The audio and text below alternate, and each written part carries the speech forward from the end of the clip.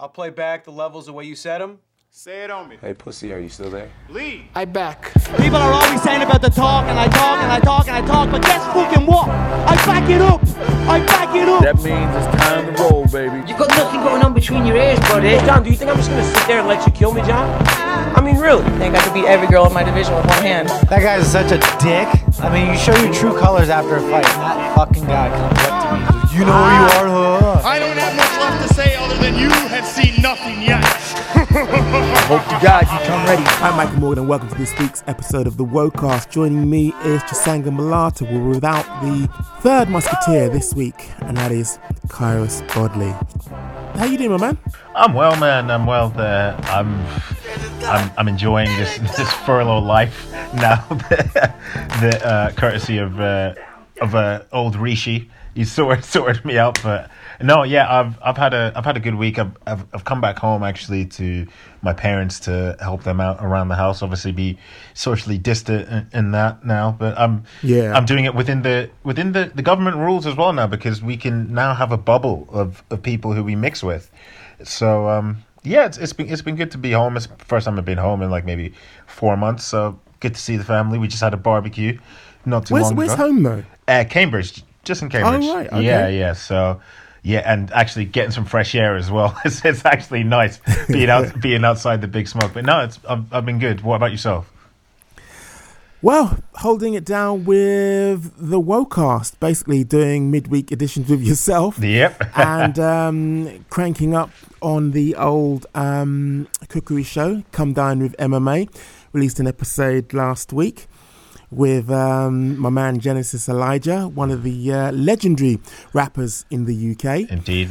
And well, basically just building up the team in terms of new writers who've actually come on board to work with Woe TV, who are also furloughed. So it's good that is, I suppose a positive aspect of people actually, being, well, I wouldn't say less necessarily laid off, but temporarily away from their existing employer. But also, I've been, glued to Twitter in terms of what's been happening over the last few days. In particular, yesterday around Black Lives Matter, and the interesting iconography which came out of yesterday. One of which would have done the rounds on Twitter, and that it was a chap who'd rescued a far-right campaigner who looked worse for wear, who'd been separated from his friends and received a right old kicking. Now, in all honesty, my temperament and my what's the word I'm looking for, my love has been lent out, and my mercy has been on loan also for a long time. So I was glad that these young men had actually picked up, obviously, the mercy which I'd lent out, because a group of mixed martial artists and personal trainers and security personnel who weren't actually there to protest, they were actually there to protect protesters, ended up protecting one of the far-right campaigners. Now, I'm going to be joined in the midweek edition of the show by none other than Jermaine Facey, who was one of the ex-mixed martial artists who were actually on scene and part of the 5 men who'd rescued this guy. Yeah, man. The images that I saw, the image of, I do believe the gentleman's name, Patrick Hutchinson, carrying the guy away from the melee, the madness. That was truly an iconic and powerful image, and one that really resonated with me, and one that just shows that people should rise above their differences or whatever and do what's right in the moment right there. Patrick might believe that gentleman, and I believe he probably was one of the people that went to, I put in air quotes, go protect statues or what have you, but who, and unfortunately in that group, although I wasn't surprised, there were people doing Nazi salutes, there were people yelling racial epithets and and just going around terrorizing people as well. I don't know if you saw the video. I think it was just outside of Hyde Park where there are 3 people sat just having a picnic, and then this big group of men who were drinking and what have you just came through and just basically moved them on aggressively. And I can't imagine how that was. But yeah, I saw that. It just didn't make any sense. Yeah. It had to be the drink that was actually driving them, because and their the rest. actions it just didn't add up. It didn't add up. But going back to Patrick, that image and the whole reason why he was out was really telling of his character and the character of everybody else associated with him, that they would put themselves in harm's way to prevent the youth, essentially, some of the black and Asian and other ethnic minority youth from getting into trouble with these far right elements who obviously had gone up or come down to London to let's call a spade, have a fight, pretty much, have a tear up. And those are the type of figures that we need to be highlighting, and that the media needs to highlight during this time. But I've only seen Patrick on Channel 4 so far. I'd like to see him on the front of the national newspapers, but that's not going to happen now.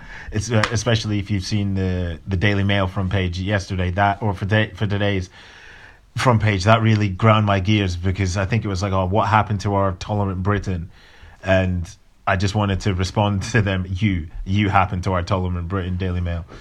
But anyway, exactly, you destroyed it, Daily Mail, because one of the people actually being almost pummeled to the ground, I think it was his girlfriend, actually issued a video. And in that video, this is what incensed me more than that actual scene. I'll tell you why. The police were there questioning him as though he was actually in the wrong, and he had questions to answer.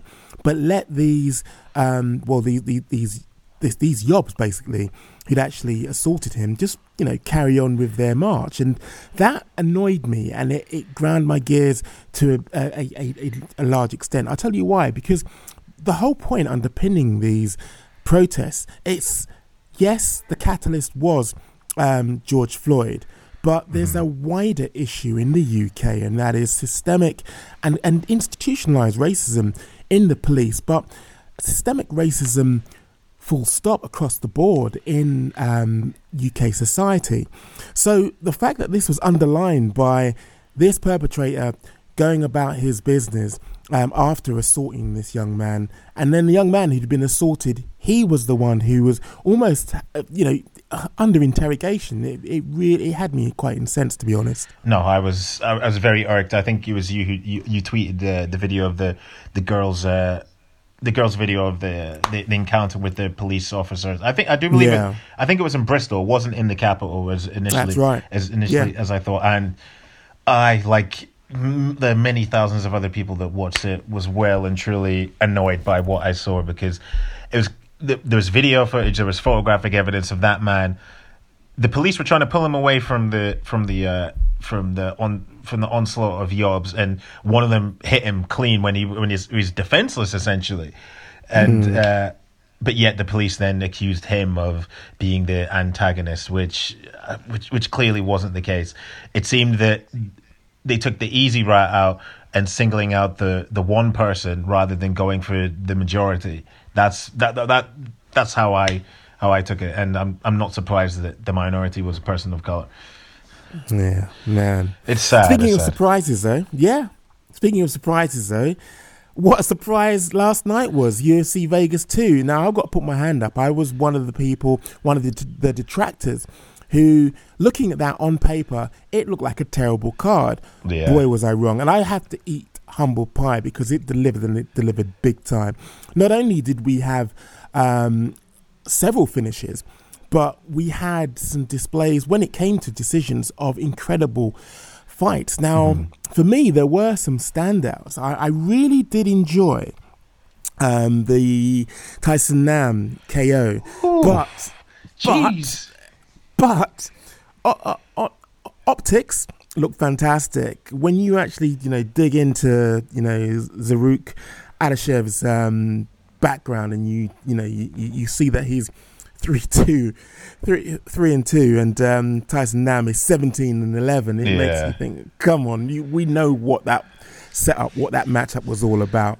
Now, to be honest with you, that doesn't get away from the fact that that was an incredible knockout. Bruv, man. And the follow-up punch as well. It was academical. It was well and truly academic. Academical. It was well and truly academic. That's what I meant to say. Because he was out more than Eddie Wineland was out the week before, man. That's a contender for one of the most savage knockouts of the year, for sure. And it was good to see Christina Aguilera delivering. Yes, I'm trolling. Not saying Christina Aguilera. I mean, how can you not make that joke? A guy called Christine. I keep calling him Christina Aguilera. Christian Aguilera. And that was a slick finish of Anthony Ivy. That really was. I was very impressed with that. But like as you said, sometimes you can't judge a card until the card has finished itself. I know we went high on the card when we saw it, and when we saw that Calvia versus Jessica Eye was going to headline it. But I mean, it delivered. Dana White says this so often: judge a card once it's finished, and you can't judge a card before then. And he was right again. Very low on star power, but man, did it deliver in terms of finishes and, really intriguing and quite well played out decisions. I mean, was there anything else on there that kind of caught your eye? Marvin Vettori against Carl Robinson. We're gonna get onto that. Yeah, well, it was an impressive finish, but I think that was probably. Maybe I enjoyed the Fili Charles Jordan fight as well, the split decision fight. I mean, any fight Andre Fili is in is a very entertaining fight. But also Marriage to Dashvili, did I say his name? Dashvili, yeah, I think I butchered it anyway. I'm sorry. I thought it was a silent D. I thought it was Vilishvili. But maybe it is. Vilishvili, but I could be wrong. Man. I just for some reason I've got the D down as silent. Yeah, so I think he set a new record for bantamweight takedowns. I think was it I think it was his own record that he broke if memory. I think he took him down 13 times if I'm correct. But no, that might not even count because this fight was a catchweight fight, wasn't it? Yeah. Yeah, so he might not get the record, but I think most people will give him the record that he already has. Yeah, I think it was 13 takedowns off the top of my head. But yeah, incredible. But yeah, I think he's definitely ready for a top 15 guy now for sure. You see, circling back, you mentioned Marvin Vettori and Carl Robertson. I wanted to bring that to the table this week in terms of my talking points, coupled with Jessica Eye and Silvia Carvalho. Now, the talking point for me here is weight cuts. Obviously, going into this. Jessica Eye was, how can I put it, made to eat crow and to view her receipts. She previously said that it's unprofessional for a fighter to not make weight. And what happened? She didn't make weight. Similarly with Carl Robertson, didn't make weight. And Marvin Vettori wasted no time in actually...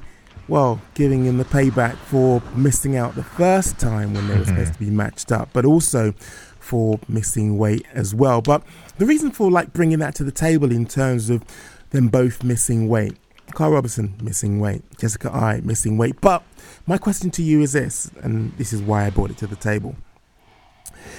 We are coming out of a pandemic. Yeah. Supposedly, and with things returning to a next new normal, surely we should be cutting them some slack, considering that they wouldn't have had the opportunity to train in the same way that they would have, or cut weight in the same way that they would have in a timely fashion. Are we being too hard on these athletes, considering the condition that they have to work with right now, or is it a case of look? You signed the contract, you knew what you were signing up for, weight and the number was something which you should be adhering to as well? I'm kind of torn here. I'm kind of on the fence. While I agree with the notion that if you're a professional fighter and if you sign the contract, you should make the weight. But as you say, we're in the midst of a pandemic. People can't train properly. People's whole lives are well and truly disrupted. So I think you should cut fighters some slack, obviously. But then again, as I said just there, the fighter, they don't have to take the fight there and then. They can be like, oh, well, I don't have the optimum training. I don't know if my weight cut's going to be going. Okay, I'm not going to be in contact with my nutritionist or what have you. So, yeah, part of me thinks that, yeah, well, you sign on the dotted line. You've got to make weight, but at the same time, again, lives have been turned upside down. And with regards to Jessica Eye missing weight, I always reserve judgment when women miss weight, because obviously of their menstrual cycle can play a factor into it, because obviously I think water retention with due to higher estrogen levels. So, but I'm not sure if that was the case in this instance. We've seen instances in the past where some female fighters have missed weight by like a good 4 or 5 pounds, but that's purely down to it being water retention issues.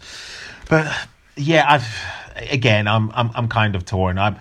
But if I was to stake my flag in on one camp, I'd say cut the fighters some slack, especially during this time. I mean, in the UK, well, I know our bubble's just extended now, but you can't go to a gym, like you can't do anything. So yeah, cut the fighters some slack. I think we're being a bit harsh, but but how many pounds did Robertson miss by? He missed by 4.5. Am I right, or is that? I think it was around that. Yeah. Yeah. Now that kind of makes me think that he knew he wasn't going to make weight, and then he just thought, "Fuck it, I'm not going to kill myself anymore," and just. Something with that doesn't sit well with me, because Marvin's going through the same thing and he's killing himself to try get down to the weight and be professional, and then Carl's just taking the I don't want to say the easy route out, because obviously it's a tumultuous and torturous thing, cutting weight, but he's just made the decision, right, I'm going to bail, I'm going to try preserve myself and try have an advantage when I get into the cage. Yeah, well, exactly.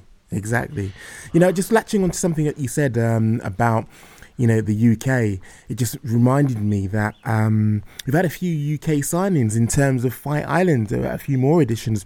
Molly McCann, Mark Ducasse, and Nathaniel Wood. Nathaniel Wood, his assignment. Oh, boy. I have to say. I don't know, maybe it's just me, but, the Nurmagomedov family name sends chills through fighters, I'm sure. And I kind of think that's a tough assignment for Nathaniel Wood. Oh, man, especially coming off a stoppage loss to John Dodson. Like, I know he for me, I had him winning the fight. And yeah, I think he was just a bit reckless towards the end, because he got the cut, and I think he thought, shit, if the judges, if the doctors take a look at the cut, blah blah blah, they might stop it or whatever, what have you, and the rest is history. But to take on a unbeaten Dagestani who's 12-0, man, and will be looking to make a splash on the UFC debut, that takes some cojones, man. That really does. And like, we've been covering Nathaniel for a long time to know that he'll take any smoke. He'll have the smoke anytime, anywhere. But yeah, when I saw MMA Junkie report that news, I was like, okay. I was like, shit, he's got some balls. I was like, fair play to him. That's why we love him, and that's what you want to see. You want to see up and coming prospects, and I know obviously there's the pun there and the prospect there. You want to see them taking on tough challenges as well, and not shying away from tough challenges that might be available to them. So good on him. I'm pumped for the fight. I'm really, really pumped for the fight, and it's only in a matter of weeks as well, and so we won't have to wait long to watch it. So I think this is going to be a barn burner.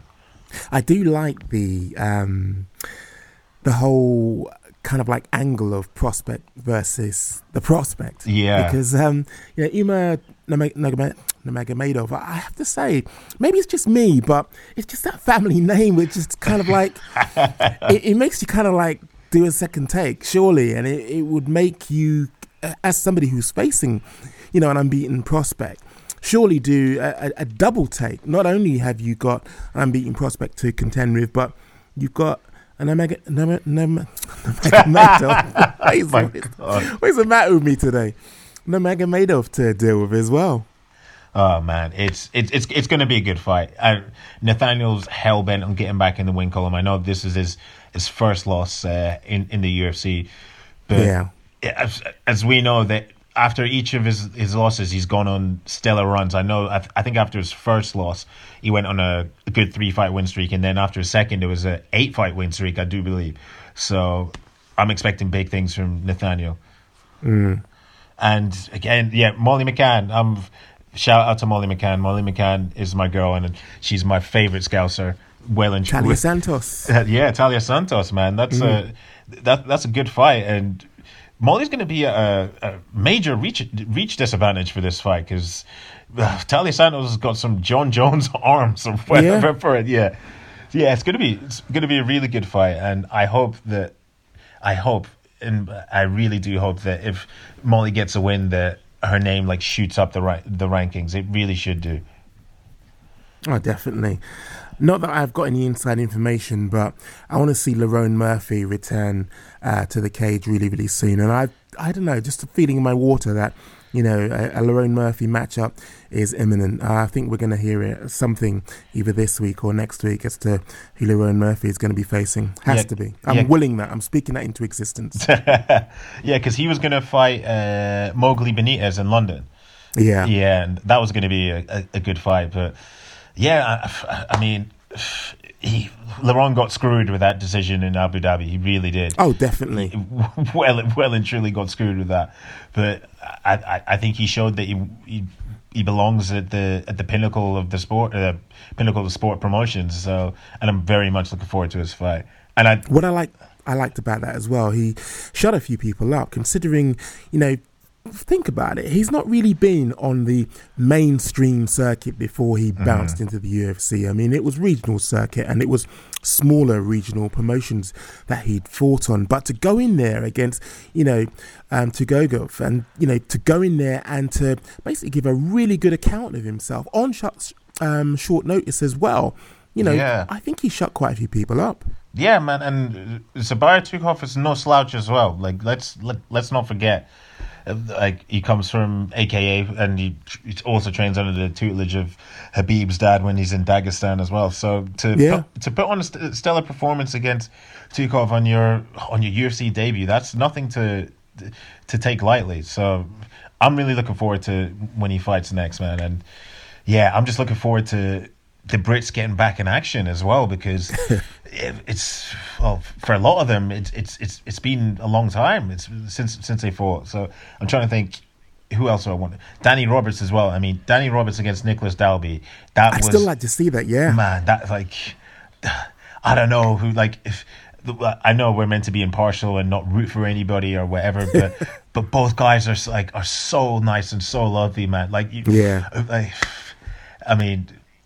Danny's one of my boys. I love Danny, and I'm actually going to be speaking to Danny. I think not this Monday coming, the following one, because I'm planning on doing a piece on racism and the fight on racism fighters have received when they're at events abroad and just in general in life.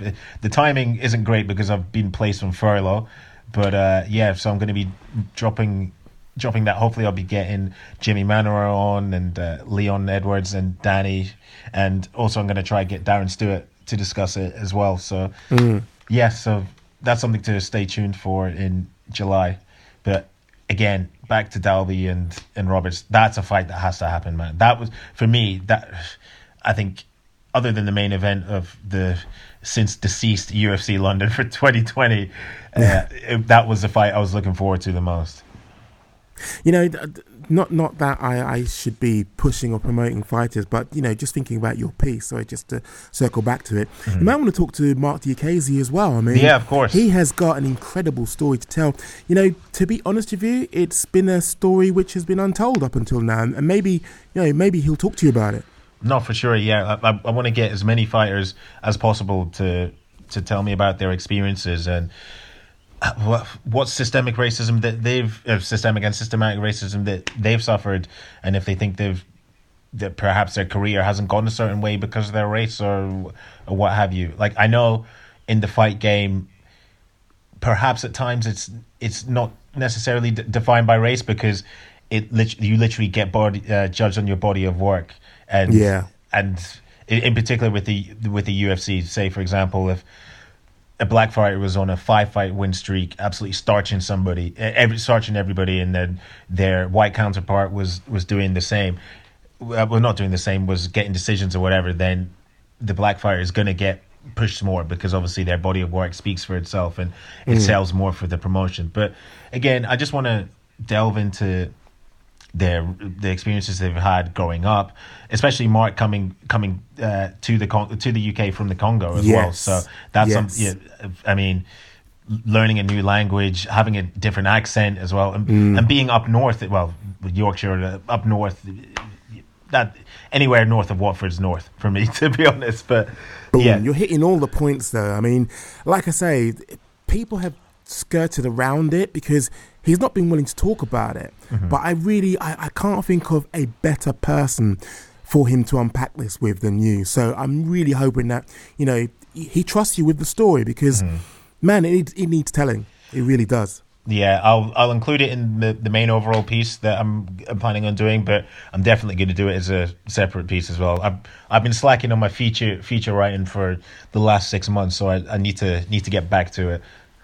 And this is a perfect story. Oh, 100%.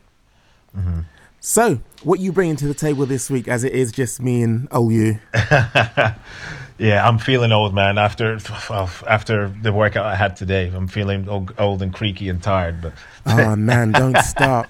This whole furlough stroke coronavirus, laid at home, incarcerated, weight, man, I put on 2 stone. Can you believe this? Ridiculous. So tomorrow, funnily enough, tomorrow is the start of new me.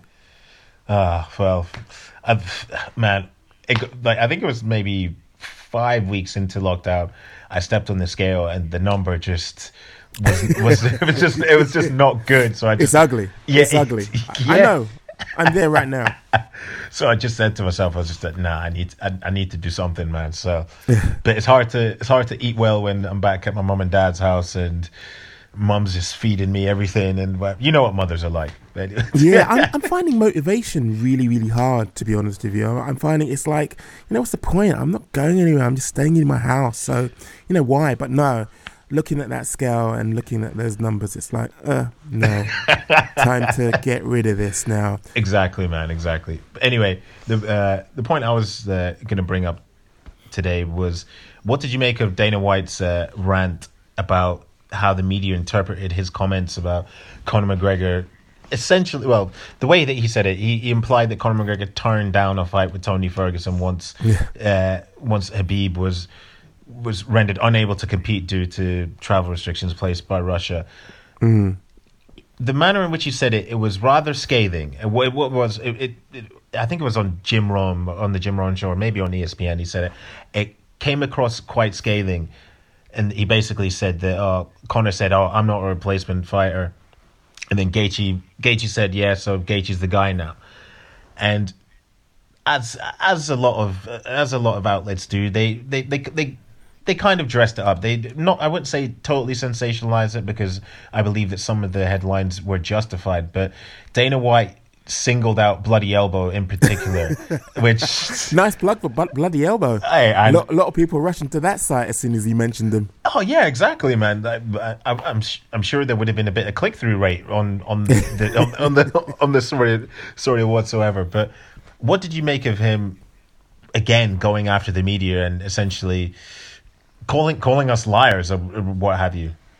Dana White's going to Dana White. This isn't new. This isn't something which has just, appeared. When you think about it, the old Dana White was anti-media. The new Dana White is anti-media. So nothing new to be seen here. When you think about it as well, he is Mr. Deflection. Anything to actually deflect from the fact that, yes, in essence, that's what he said. Yes, there was a little bit of, I wouldn't say even dressing up, but kind of putting it in the context of, let's just cut to the chase here. This is what he said. Now, in essence, they hadn't actually added anything or taken anything away. They just presented what he said raw. Mm-hmm. No, completely. And I think he just perhaps didn't. Well, I don't know. Maybe Conor was like, "What the fuck was?" Maybe he slid in his DMs. I don't know. That's a distinct possibility, and maybe he had to backtrack on it somewhat. But again, it seems that at times he's happy to. It's almost Trumpian, like part of the Trump playbook to blame the media for creating this narrative, and then that furthers the narrative that the media they don't tell the truth or whatever. And I think I can't remember exactly how he said it, but basically he said you can't believe everything that you read now. Like, you can't believe headlines that you read, and that's like his good friend Donald, isn't it? It really is. And I'm glad you mentioned his good friend Donald, because you're right that he's like spot on. I mean, the distraction techniques that the president of the United States has been using for the longest while now, it seems to have been picked up, and they're working from the same playbook. When you look, there is certain similarities to the way that they operate. Mm-hmm. I mean, there's more than certain similarities to how they operate, but. I'd say Dana is not a scumbag, whereas the president of the United States is a scumbag. I'm probably going to be denied an ESTA form the next time I go to apply to get into the States. You know something? Don't joke, because I remember reading, I don't know how serious they were, but that they were going to check people's social media accounts to see if they'd said anything disparaging about the president, and your applications for visas would be considered in that light. Man, that's for freedom of speech. I mean, that's, come on. You can't punish people for just saying how it is and calling out Donald on his BS. You've got a president who shuts down media when they ask the wrong, air quotes, type of questions at press conferences. So why not? Yeah, this is true actually, and we'll see the next time I try to go to America if I'm denied entry. I could just imagine I get to customs and they'll be like, on June 13th or is it 13th today? Yes, on June 13th on the Warcast, you called Donald Trump a scumbag. You're being, with your chest. Yeah, with your chest. You're being denied entry to the United States of America. And then I have to phone my editors and be like, I actually can't cover the flights because they're not letting me into the country. Wow. Any more before we wrap up? There was something else that was on my mind, and I think it was, again, we're referring to Dana White, and I think I was guilty of this to a certain extent. Dana White was saying that Amanda Nunes doesn't get the credit that she deserves because she's a woman. Now, obviously, we compiled the top 10 list. I think it was a fortnight ago that we compiled the respective top 10 list. And I completely forgot about Amanda Nunes. And that wasn't me actively choosing to ignore her body of work, which, I mean, it was arguably one of the best of all the resumes of the current UFC champions. I mean, because she's beaten the who's who in the 135 pound and I'm not even going to say 145 pound division because that division doesn't exist. But I think he's right to a certain extent. I don't think Amanda Nunes gets her just dues because she's a woman. What's your stance on that? No, I think, he's hit the nails straight on the head. And, the irony in his statement is incredible considering, it took Ronda Rousey almost begging him to let women actually compete in the UFC. Is it any surprise if he set that as a precedent in terms of what's palatable, in terms of what views are held by himself, that the fan base And, to a certain extent, other fighters have that view as well. Because when you hear the GOAT conversation, her name doesn't appear in the top 5. Well, unless you're me, and her name definitely appeared in my top 5. But I to be honest with you, I know this isn't about the blame game, but he is part of the reason why there is that condition and why there is that that sort of strength of feeling out there. But do you remember the build up to the Ronda Rousey fight? I do believe it was 207. I mean, the amount of disrespect that the UFC showed Amanda Nunes in the build up to that fight with the lack of promos and everything. Maybe it was unintentional. Maybe they were just focused on one of their biggest stars of all time coming back, which obviously I get. It's part of the narrative, and it's huge for the sport as well. But the fact that they didn't highlight, for instance, Amanda was the first openly gay UFC champion, Brazil's first female UFC champion, and they didn't highlight her body of work and that she'd laid waste to all those who had come before, barring Kat Zingano. I mean, had they done that, and had they referenced those aforementioned points that I made, that pay-per-view could have been remarkably bigger, and Amanda Nunes could be even. Well, I dare I say she could be a superstar now if they'd done that, if they'd given her the same treatment. Again, it's fingers pointed back to Dana White. Have you ever heard him mention even the words LGBTQI in any conversation? Have you heard him championing gay rights? Have you heard him kind of like, even positively, unless he's actually challenged, especially recently, to say something positive about Black Lives Matter? I think when it comes to minorities, this doesn't seem to be a hot topic for him, worthy of bigging up or discussing or even amplifying. It seems as though he struggles when it comes to talking about those issues, which is evident from, I don't want to move it away from the topic of conversation, but which is evident when, he was recently asked about his view on Black Lives Matters. I don't even know how to answer that, was how he kind of like termed his response. Now, big up to John Morgan. I think he's worthy of praise because he took Dana to task on this in the recent pre-fight scrum. And that was an issue which John Morgan from MMA Junkie pressed him on. But going back to, the conversation about, LGBTQI and, the fact that, Amanda Nunes doesn't get her props or bigged up, I think that Dana White is part of the problem. And part of me thinks that maybe... No, I think Dana White, of course, he's more than articulate and smart enough to discuss these issues. But I think part of me thinks that he doesn't want to alienate the fan base as well, if you know what I mean, about talking, not in particular just about Black Lives Matter, but as you said there, about LGBTQ issues as well. Especially with, I mean, the amount of fighters that have dropped the F-bomb during promos, interviews, or press conferences, or what have you. I mean, maybe he knows that he's not in the best place to discuss those issues when fighters are openly using homophobic slurs. Yeah.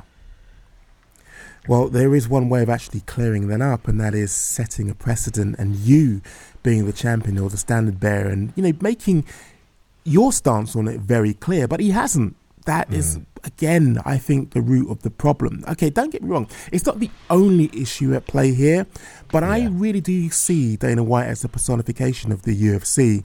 And when you have a president of an organization who hasn't made his stance clear on a certain issue, it really does kind of like, well, it shouldn't be too hard to work out why there are these issues within your own organization. Well, I do believe, I can't remember what year it was. I think it might have been in 2013. If you remember, the UFC signed a guy, and I can't remember what his name was. It might have been, it was something. He had Nazi connections. Yeah, right? yeah. I think his name was something Brinter. I can't remember what his name was. Right. It's going to annoy me, but yeah, he had neo-Nazi connections, and obviously White came out and said that we literally don't tolerate people that had these views and whatever the UFC is an accepting company. But I think maybe he had to say something about that because that was literally on the far end of this of the political spectrum, if you know what I mean. I think, you see, I'm prepared to be wrong on this, but I do recall it was after a lull. It was after a silence. It wasn't as though he came out immediately. Okay. It was people in the press were pushing the issue. But like I say, my memory on it is rather hazy, but I do remember the whole furore. Mm-hmm. And I do remember him making it very clear. But like I say, it was kind of like, it was almost as though he was nudged to. Mm-hmm. Also, did you see the story? I think it was unfolding. Was it late on? Maybe early Saturday morning for us, late on Friday night, or maybe it was last night. But some guy who shot 8 people in a bar in Texas who was claiming to be a UFC fighter. UFC fighter, yeah. Yeah, that's crazy. Like, put it this way, it's very easy for that to roll off the tongue because people kind of like swap that out with, I'm an MMA fighter. No, I'm a UFC fighter. So I doubt very much this person was a UFC fighter. Well, I hope that he wasn't a UFC fighter because those words seem to be very interchangeable in the States. Yeah, well, I think the quote was, "Don't you know who I am? I'm a UFC fighter from California." Like, I don't know, man. It's like you say, I'm 99.99% recurring sure that it's not an active UFC fighter who's gone on a rampage. Yeah, I'm with you there. I would put it this way.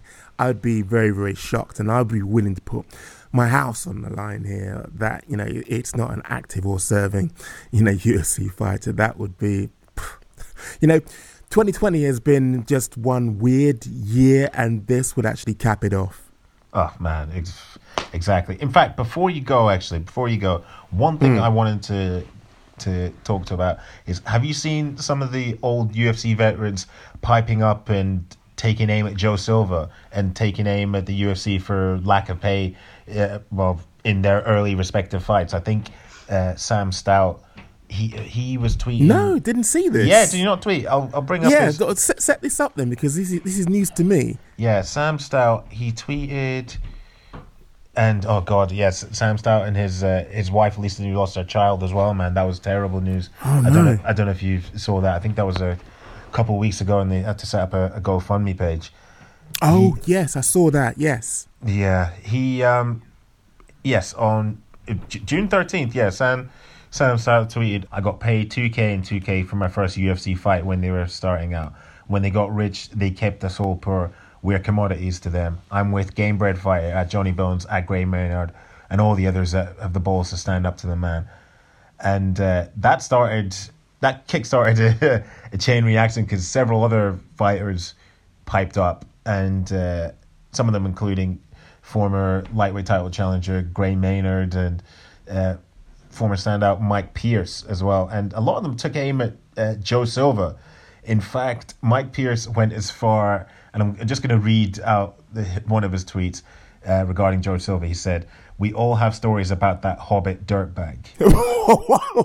Wow, Hobbit dirtbag. Jesus Christ. That is what he called him.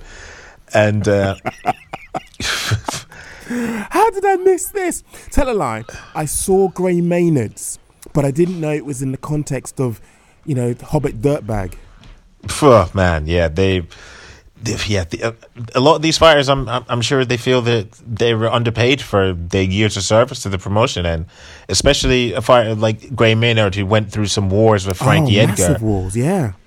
That's why it caught my eye, because he should have been properly recompensed for that. And when I saw the paltry amount that he was paid, man, it brought tears to my eyes, because you can imagine that he is one of these fighters who is absolutely broke right now. Yeah, 100%. And it's a shame. It's a shame to see him.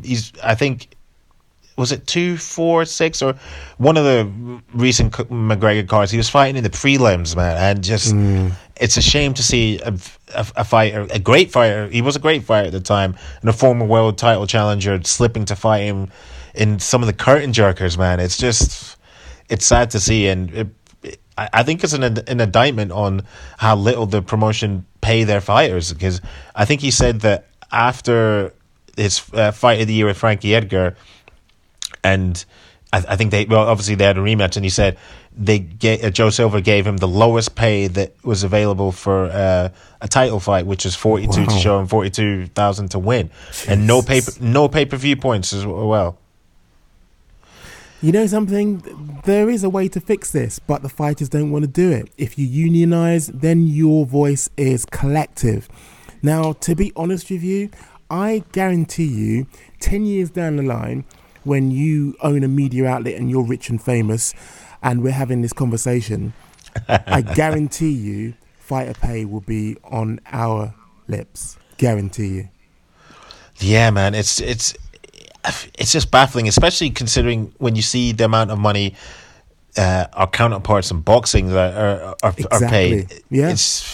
I know the sport's been around for hundreds of years more, or what have you, but at the same time, the MMA fighters are taking significantly more of a risk, I believe, when they step into the cage, and it's just baffling that they're not paid as much. Also, before we go, I know, speaking about boxing, what are your thoughts on AJ versus Tyson Fury getting announced this week? It was this week that it got announced. Like, I said to you that maybe it's a conspiratorial side of me speaking or whatever, but part of me thinks that they might have expedited things in light of the racial tensions that are going on, and especially the heat that Anthony Joshua was getting from some corners of the world for his speech in which he called for the black community to remember to invest in their communities. And I know that I think we all know the point he was trying to get across, but I think he incorrectly worded himself when he said don't spend money in their shops. I think he meant to say don't spend money in the shops of people who tolerate bigotry or tolerate inequality. And that's how I read it. That's how I read it, and that's how I heard it. Yes, that's the inference I got from it. Yeah, 100%. I completely agree with you on that. But I think those comments it left itself open to interpretation for some people, and especially during the racially charged times that we're in right now, people assumed that he meant don't spend money in white shops or what have you. But anyway, back to the point that I was saying. Part of me thinks that they've expedited this to capitalize on the tensions between well, I wouldn't say between whites and blacks or whatever, but the fact that race is a hot topic and a hot issue right now. Yeah. And as I've said many a time before, some of the biggest fights in boxing history, and to a degree MMA, you could probably put Khabib and McGregor into this equation. Religion or race have been a factor. They've been a factor, and those factors sell. So part of me thinks that they've done this to capitalize on this race thing.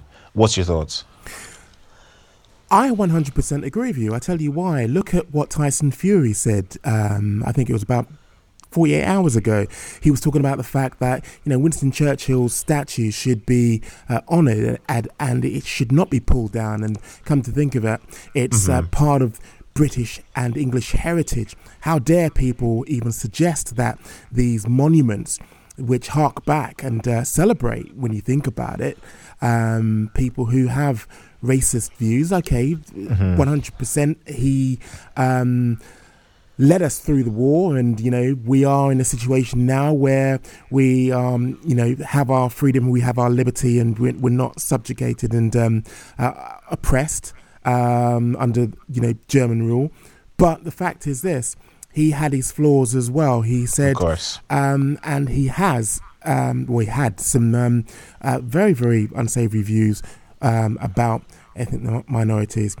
But not only that, most of the statues which are, in contention and are being talked about now. Mm-hmm. Yeah. Sorry, no worries. No. Hold on. Just let me just backtrack there. I'm going to edit this bit. And you know what it was. What made me pause there? I've got a chimney which is just behind me, and it sounded like someone was coming down.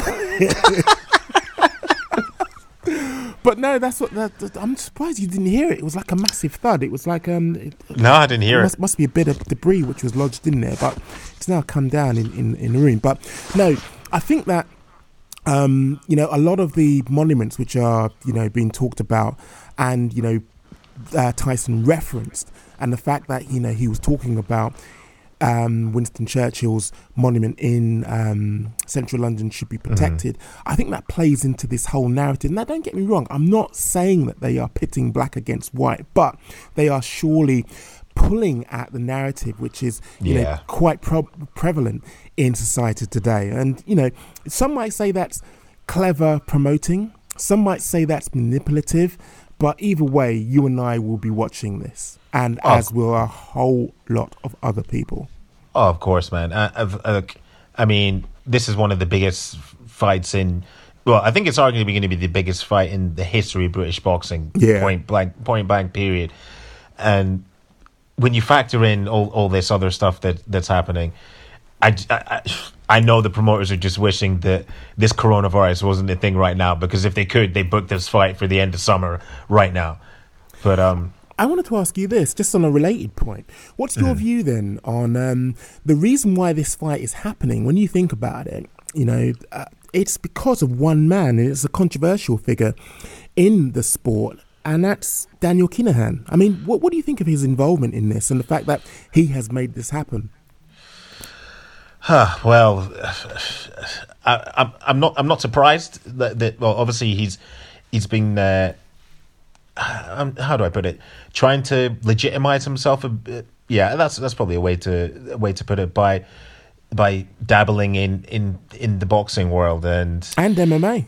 And MMA, of course, with the Brave MMA now as well. And I mean, he's not the first person with gang ties to be involved in combat sports, and he's not the last. I mean,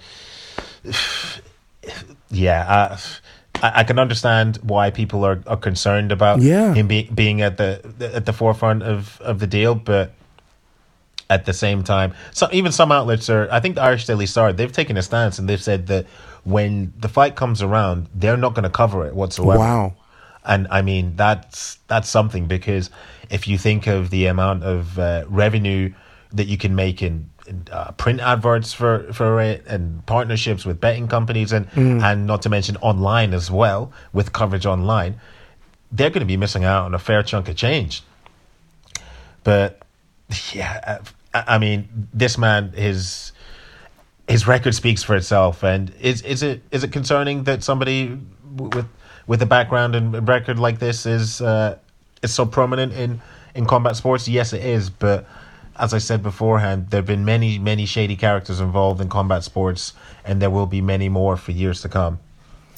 My take on it is this. Look, I didn't hear people talking about Don King and his background, given his very, very colourful background. And he killed a man, didn't he? Yes, both in the both in the sport, whether you're looking behind the scenes and also in front of it. When you look at boxers, when you look at mixed martial artists, there are there's nobody who can step forward and say, I'm clean as the driven snow. Now, don't get me wrong, that doesn't legitimize what he's doing. But all I'm saying is, other people have been given a fair shake. Other people have been given the benefit of the doubt that he wanted to, basically have another go at life. So how is it that, this focus is just on this one man when, there have been other people in the sport of boxing in particular who've had equally colourful backgrounds as well?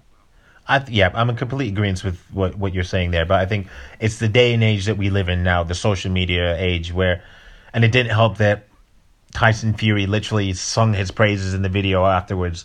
If you know, after the announcement of the 2-fight deal being agreed principally, and I think that's what really, that's what drove the masses to be like, why is Tyson Fury praising this quote unquote gangster, even though he doesn't have any convictions, I'm pretty sure off the top of my head. But like you say, there've been many people I was about to say the great Don King. Obviously, he's not a great man. He screwed Mike Tyson out of money. Yeah, he screwed Mike Tyson out of money, and he's taken a man's life as well. But yeah, back to my point.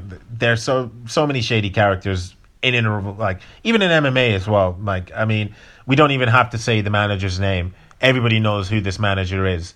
So yeah, they're going to be shady characters forever. But a point that you said there is interesting. That you talked about having a second chance and having a second go at life. There has to be a point. For me, I believe that there has to be a road to redemption for people. It depends on the severity of their crimes or whatever you've done. There has to be a road to redemption and forgiveness. Like, otherwise, what are we doing here? It goes back to say for instance, you have somebody who held far right views when they were younger, whatever. But as they've grown up, they've changed and they've accepted their ways when they were younger were wrong. But they made a conscious effort to inform people of what they did before and how it was wrong, and to educate the youth and put them on a better path. You can't then tarnish them for what they've done in the past and still say that is who they are to this day. As I said, there has to be a road to redemption for people. That is a fantastic way of putting it. Because when you look at, I don't know about you, but for me, one of my absolute go-tos in terms of reference points and stances and ideology is Malcolm X. Now, Malcolm X was a renowned, when you think about it, he was talking about white devils, but he drew a line in the sand when he became Malik El-Haj Shabazz. And for me, that kind of ties back to your point in that, yes, there was a road to redemption in his life. So why can't we give other people the benefit of the doubt in terms of road to redemptions in theirs? Well, I think we're just in this day and age now. I don't want to say the cancel cultural generation necessarily, but again, I think now a lot of people now operate the one strike and you're out policy, if you know what I mean. If you do one thing, that's you tarnished with that forever. And I actually saw people speaking about Mark Wahlberg. I think it was last week or whatever, because he'd been involved in some racially charged things when he was younger, but he apologized for them. He's made concerted efforts to change, and he's become a philanthropist or whatever, what have you. And this was, I think, over 25 or maybe even 30 years ago. I think Mark's in his 50s now or whatever. Yeah, he is. And I mean, people change during their lives as well. People aren't the same as when they're 15 or 16 or what have you. You can't just judge people from the actions of when they were younger and still say 35 or 30 years later that you're still this person. So, perhaps that's me just being an optimist or what have you. But I like to see the good in people, and I like to think that people can change. I think I kind of echo exactly what you said there. That there has to be a redemptive quality to your path, though, because you've mentioned that people who have had past indiscretions, if they continue in that life today, obviously they're not on a redemptive path. But I don't know. I want to see the good in people, just like yourself, and I think that, considering where Kinahan is now in his life, I would like to think that he has drawn a line in the sand. And yeah, if that's true, and if he wants to continue putting on the biggest boxing fights in the world, and he's turned his back on his previous associations, then more power to him. And then I welcome him to the combat sports world with open arms. On that note, that about wraps up this week's episode of the Wocast. Join us next week when actually let me just rewind. Nip.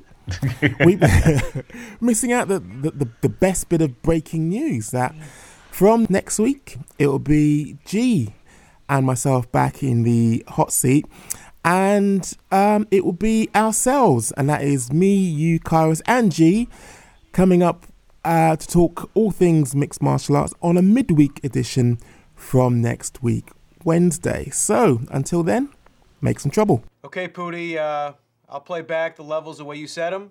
Say it on me. Bleed.